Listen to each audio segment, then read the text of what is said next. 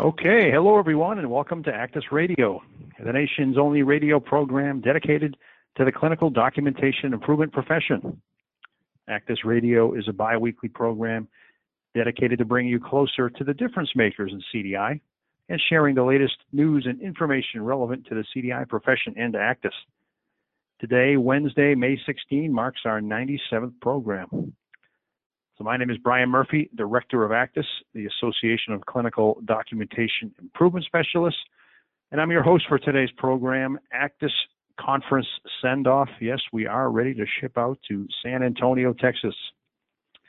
So next, I'd like to introduce our industry guests for today's program. They're familiar faces to ACDIS Radio. We have with us at left, Laurie Prescott. Laurie is the CDI Education Director for us here at ACDIS in Middleton, Mass. She's the developer and lead instructor for the ACDIS Bootcamp line. In conjunction with our other special guest today, Shannon McCall, Prescott co-developed the Risk Adjustment Documentation and Coding Bootcamp. And you can see Laurie's background there prior to joining us here at ACDIS, and I'm pleased to have her back on the show. So welcome, Laurie. Thanks, Brian. All right. Next, I'd like to introduce Shannon McCall. Shannon is the Director of Coding and HIM for Simplify Compliance, where she manages the instructors of the Certified Coder Boot Camps, which cover a wide range of coding in different settings, including physician, outpatient hospital coding, and inpatient hospital facility coding. As I just mentioned, she co-developed our new Risk Adjustment Documentation and Coding Bootcamp in conjunction with Laurie. You can see Shannon's background there, and I'm pleased to have her on the show as well. So welcome, Shannon. Thank you so much. And hey, everybody out there in ACDIS world, looking forward to seeing you. Absolutely. We're looking forward to seeing you next week too, Shannon. Both of these guys will be at the conference along with the whole ACDIS team. So let's get started with a poll question related to today's topic of ACDIS Conference Send-Off. We're asking our folks, what are you most looking forward to at our 11th annual ACDIS conference? Again, we're in San Antonio next week, May 21 to 24. Is it our educational tracks and sessions? Perhaps one of our inspiring keynotes. We have 3 of them this year, kicking off each day of the main conference. Networking with peers, always a very valuable aspect of the conference. We're expecting more than 1,500 attendees, as well as another 300 or so exhibitors. So that's a valuable part. San Antonio atmosphere. We've been to San Antonio once before in 2015. Beautiful city. I'm looking forward to going back. Or maybe you're not going this year. We realize it's not in everyone's budget or ability to get to the conference every year. So again, what are you most looking forward to at the conference? Educational tracks, keynotes, networking, the city itself, or not going. All right, we've got about 3/4 of our audience that have taken our poll, so we're going to go ahead and close this out, and we will come back to that in just a little while. All right, as I mentioned, our guests today are Laurie and Shannon. Welcome to the program, guys. Thanks for being a part of ACDIS Radio. You know, there's a lot to talk about the conference every year, and this year is no exception. And we do have a great event in store. But, you know, before we get there, and for the folks that aren't able to go, we're going to make today's show, you know, content-driven as well, and talk a little bit about the educational sessions that you two plan to present. So let's start with Shannon. You know, I know that, Shannon, you and fellow bootcamp instructor Debbie Mackaman, who's presented the last couple of years at ACDIS, I believe, are presenting on a little bit of a stretch topic. And I know you guys are still even figuring out how you're going to do this format-wise, but it's called Making Sense and Demystifying the Relationships Within the Grouper. So I'll go ahead and just pull up where that is in the brochure so folks can see when you're presenting in case they're interested in this session. But can you talk a little bit about what you plan to cover there and how you plan to do it, if you know at this point? Of course. I was going to say, Brian's making it sound like I'm flying by the seat of my pants. I promise we have something that is in store. Do not worry. Our session really was created based off of a suggestion from members and prior attendees and feedback. Because it was, a topic I typically, thought most CDIs may already kind of know, but, sometimes I know, having been in the industry for so long, sometimes I take things for granted, as I know many of us do. But it is a session targeted at MSDRG assignment, and it's mostly intended for newer documentation specialists, but there's certainly concepts even a fairly seasoned CDI can certainly benefit from by attending the session. We're going to be illustrating common examples where the DRG assignment isn't as straightforward as it appears. I'm thrilled to be joined by the unmatched expertise of my co-speaker, Debbie McAmin. She has a wealth of knowledge, and she's going to be also covering some of the lesser-known adjustments that can be made to DRG, ultimately affecting overall reimbursement. So we're going to try and make this be a kind of a fun session. I know we always try to search for some way to have fun in these sessions. But in a different manner. I mean, it's really one where we're going to try and illustrate very clearly how the manipulation of diagnoses and procedures can ultimately affect the DRG, and most importantly, the reimbursement, too, that can accompany those differences in changing diagnoses and procedures around. Absolutely. It sounds interesting. I'll have to poke my head in there and see how it's going. Obviously, Shannon, you come from an HIM coding background. You're an RHIA CCS, although you have obtained your CCDS, which is nice to see. But I know you understand the DRG grouper well, the grouping methodology.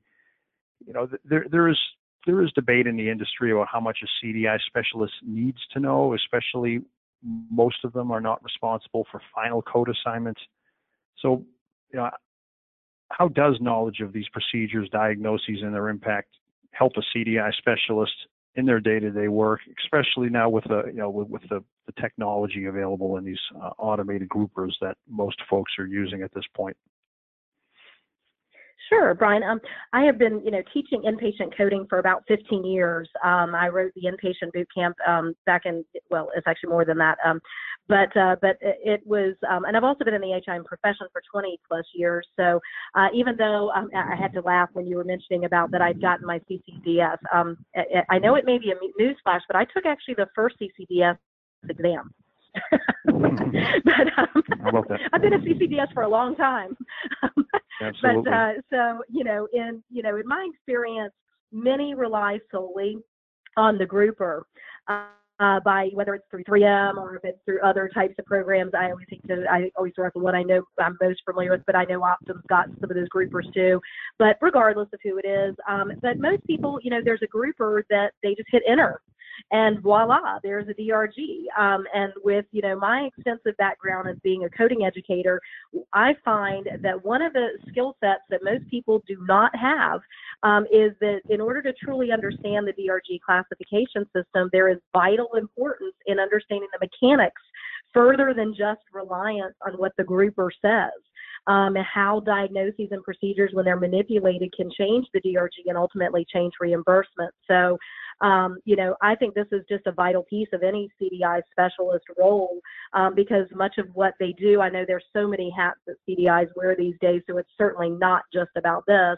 But it is an integral piece of understanding, impacts on reimbursement and how documentation to support diagnoses and procedures ultimately impact that. So, I really look forward to, the ACDIS conference every year, especially, seeing all those smiling faces. So, whether, you attend our session or if you feel like you kind of already have mastered all the MSDRG stuff, or go to another session, I know you're going to learn and you're going to love every minute of the conference in San Antonio. So, but that's kind of a summary of what our session is about and what, our intention is in trying to help CDIs do their job better.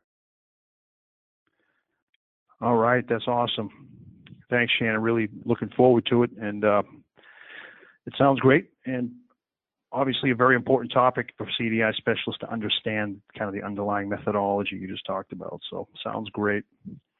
Let's talk about your session, Laurie. You're going to be covering a topic near and dear to many CDI specialists' hearts in our leadership and management track. title of your session is How Many Hats is Too Many? Balancing expansion with resources and staff abilities. So obviously, with the expansion of CDI into many different areas, quality, outpatient / risk adjustment, even concurrent coding, there's just so many different ways this profession is expanding, which is exciting, but also could be exhausting and or overwhelming for folks that are trying to maintain their focus. So can you give maybe our audience just a little bit of an indication of what it is that you plan to cover next week? Yeah, Brian, this presentation kind of fell out of multiple discussions I've had with leaders and managers through CDI over the years. And the one thing I found, no matter the role that I have been in professionally, is that if you do a job well and you demonstrate that you can impact an organization's success, people start to hand you different hats to wear, because the assumption is you did that well, then of course you can expand to this new area. And that can get really overwhelming, because if you every day are being asked to take on something new, the issue is where do you find that balance to make sure that what you, that new focus doesn't impede or damage your initial success in other areas. And that's where I see a lot of CDI managers struggling. So when I'm asked that, when people ask me to take on a new task, the first thing that I look at is, that's a compliment. That means I'm doing something well, and I need to look at what this request is and to see how to better manage it. So putting the presentation together, what I tried to do was describe a process of how to filter these requests for expansion through your identified mission. So looking at what brought your department to task in the first place, and discuss ways to assess your staffing and resource needs so that you can respond with a thoughtful assessment of your abilities and needs related to the expansion. I encourage people not to say yes or no to the first request that's given to them, but to say, wait a minute, we really need to think about it. One of the things I noticed looking at the industry survey by ACDIS in 2017 was we asked the question, is your department expanding to include quality-based reviews? And were your FTEs increased as well, your full-time equivalents? Over 50% of those answered that question with the fact that they had expanded their focus, but their FTEs weren't expanded. So they weren't given new staff, they were just given new responsibilities. And the interesting piece is that over 36% of those that responded that they had expanded, they also indicated that their staff were now functioning with decreased productivity, which leads me to think that their initial focus that they were endorsed to do as a new CDI department likely was suffering for the fact that new expansion was added on. So if productivity is failing, that probably means that the CDIs are not meeting that initial mission.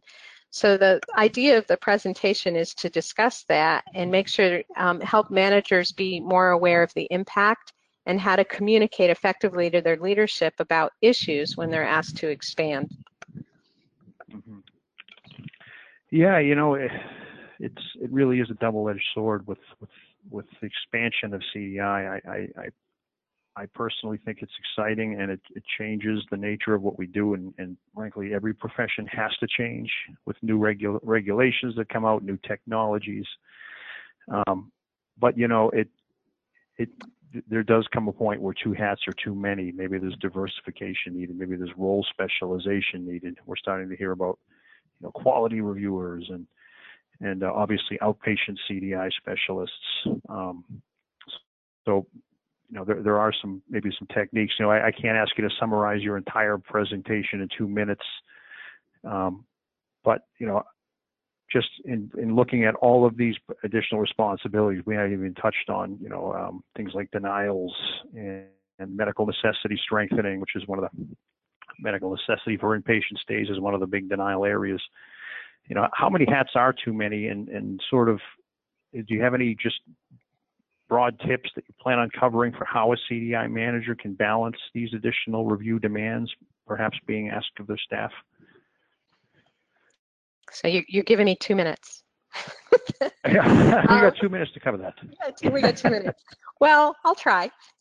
Short answer is there's no answer when it comes to how many hats you can wear. You can take on as many hats as you have resources and abilities to add on. And one standard response I've always given in whatever job role I've been in where people have asked me to do more, I've probably actually said this to you, Brian. When someone asks me to take on something new, my first thought is, look at what I'm doing now. Do I have the resources to expand? And if I don't have the resources to expand, my response is, what should I stop doing to take on this new initiative? Help me prioritize where you want my focus.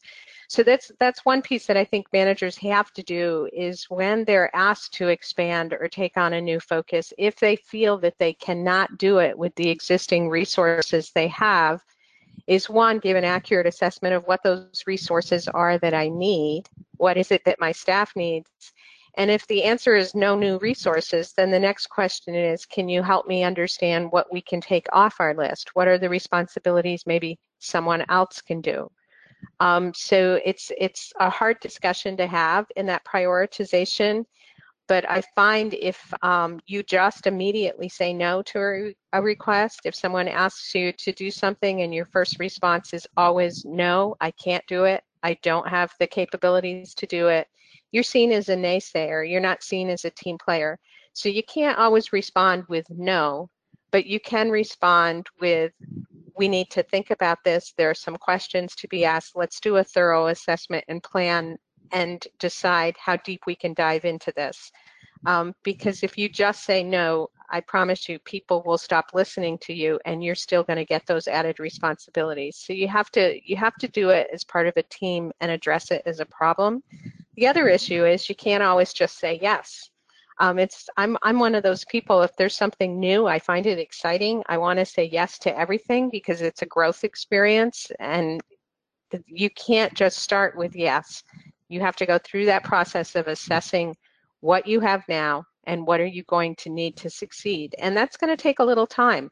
So you've got to balance it and have honest discussions with both your staff and leadership to figure out what is it that you need to make sure that it happens. Because change is good, but you have to do that. You have to go through that process well planned and communicate so that you do have what you need to succeed.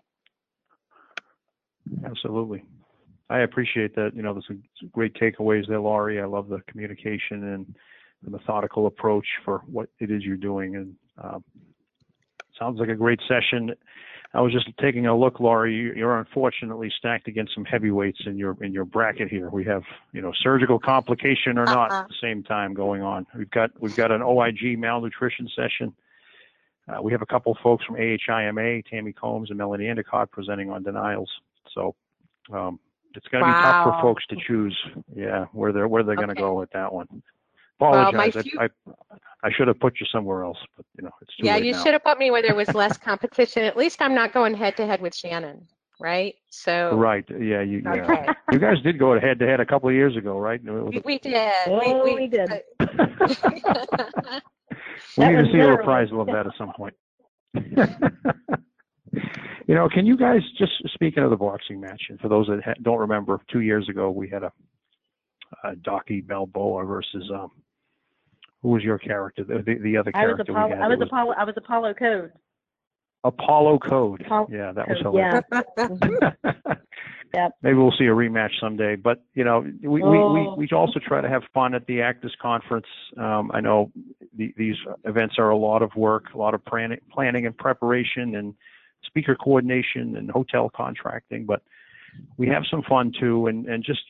You guys, maybe we could just conclude anything that you are both personally, professionally looking forward to at the conference outside of the sessions you'll be presenting, and really what you hope to accomplish next week, and maybe who you hope to see. Why don't we start with Shannon, perhaps? You're a veteran of this program. Okay, yes, I will. Yes, that is true. That is true.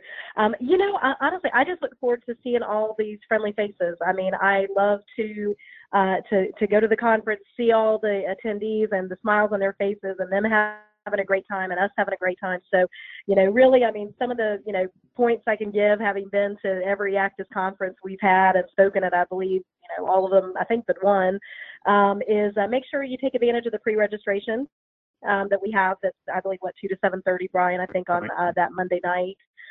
That's always a great thing to take advantage of, just rather than, and you may have mentioned that, I don't mean to steal thunder.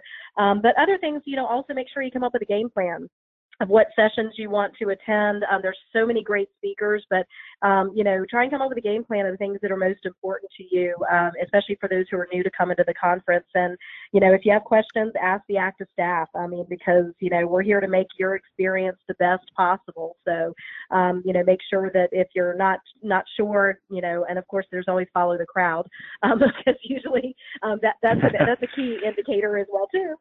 But most of all, just have fun and have a great time. So those are just, the things that I look forward to, is getting a chance to see all of my colleagues, as well as be able to see all of the friendly ACDIS members' faces. Right. Shannon, you mentioned planning out what sessions you want to go to. So our ACDIS app is now live. Yeah, it went live last night. We have a number of folks taking advantage of the social media feed with some fun pictures. If you go to the agenda in our app at the bottom center, you can actually see all the sessions, and you can click a little calendar button and plan your own virtual conference right in your app, so you know which sessions you want to hit. The slides are in there. You can take a look at them, the session descriptions, to help you make your decision about where you might want to go. So all our attendees should have received an email last night with the instructions to download the app. So take advantage of that. Laurie, how about yourself? Any suggestions for first-time conference goers or those that have been there before? Well, I always tell people just to relax and have fun. I see this conference, I've been to a number of different professional conferences over my career, and there's something really special about ACDIS. The people that come ready to learn and share, and they're very positive and eager. So if you're new, don't think you don't have anything to offer, speak up. I think the real learning happens actually in the exhibit hall, in the hallways, in the restrooms, in the bars after hours. That networking that happens with people, and at the people that feel very comfortable asking questions, it's really non-judgmental. No question is stupid, and everybody there's got something to share. And that's the piece that I think is so special, is that it's an environment where everybody is there to support and learn with each other. So relax and enjoy it. Bring home some new tidbits that'll help you. Absolutely. Yeah, that's an underrated part. Thanks, Laurie. All right, let's take a quick look at what our audience is most looking forward to about the ACDIS conference. So again, we asked, what are you most looking forward to in our 11th annual program? 70% aren't able to go this year, and we realize that many hospitals or organizations rotate their staff through, so I guess that's not surprising. But the majority that are going, 22% educational tracks and sessions, 1% on the keynotes, 1% on San Antonio, and second place was that networking you just referred to, Laurie. Any comments on this, guys? I wish I could take the 70% with me. I know. Exactly. I pack them in my suitcase. You don't need that extra pair of shoes, right? Of course not. Of course not. Well, certainly from the the 70%. I mean, we're just thrilled that you joined us today. How about that? And obviously, dedicated to the CDI profession. And the good news is, if you have friends that are going, usually they can maybe bring back some tidbits to share with you. Right. Definitely. All right. Thanks, guys. Let's bounce over quickly here to our In the News segment. Again, In the News is a regular segment featuring the latest news and industry updates relevant to the CDI profession. Today, I'd like to share with you guys an article by the Pulmonary and Critical Care Newsletter, 2018 Update to Surviving Sepsis Guidelines, Q Backlash. You can view this article on the Pulm CCM website. As I always do, I will provide you guys with the link to this article in the show notes. say that every week, and I just wanted you guys to know that if you go to actis.org /ACDIS radio, you can find all of our past programs here. So if there is a show that you were interested in, missed, or wanted to learn more about one of these links, check it out there. Well, let's go back to the article here. So from the website, in their 2018 update, the Surviving Sepsis Campaign's guidelines, which were released April 18th of this year, attempt to accelerate care delivery for sepsis. That those guidelines advise that within 1 hour, physicians and healthcare teams should begin to collect blood cultures and lactate, begin 30 milliliters per kilogram fluid resuscitation for hypertension and lactatemia, and start vasopressors for selected patients. Previously, so prior to this, these interventions were advised within 3 and 6 hour time frames, so a lot tighter time frame now being advised. But this article, again, with the backlash portion, states that the authors cite no new evidence for such a significant change, merely stating that, quote, "We believe this reflects the clinical reality at the bedside of these seriously ill patients with sepsis and septic shock. That clinicians begin treatment immediately, especially in patients with hypertension, rather than waiting or extending resuscitation measures over a longer period." They seem buoyed by the New York State's reported sepsis outcomes.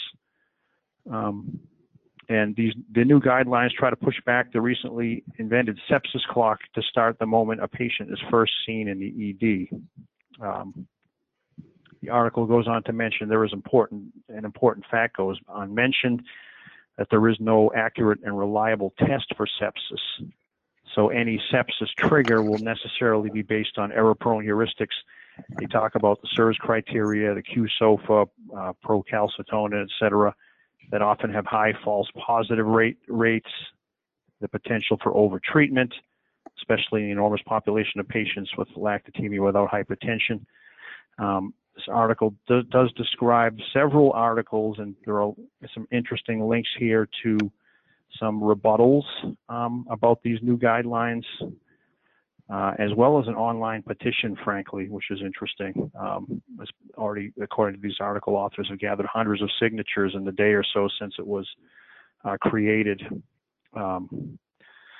So it also cites emergency department physicians expressing concern about feeling forced to constrain to follow these. Intensive care physicians dismayed when receiving such patients. And so how the 1 hour time frame, virtually eliminates thoughtful clinical decision making by emergency physicians and forcing their teams to scramble into protocolized overtreatment for tens of thousands of non-septic patients. So, it's an interesting article. Just to plug the ACDIS conference one last time, we are going to have a great session by Dr. Sam Antonios on sepsis. He's well aware of this article and some of the recent controversies, so we'll be covering it. But maybe just for Shannon and Laurie, can I ask for your thoughts on this? Do you think that there is justifiable resistance by physicians to these new guidelines? There is a need, goes without saying, for life-saving protocols, but is this too much of an overreach of that individual clinical decision-making, which we value so highly, by physicians in favor of this new protocol? Any thoughts on this? I can start.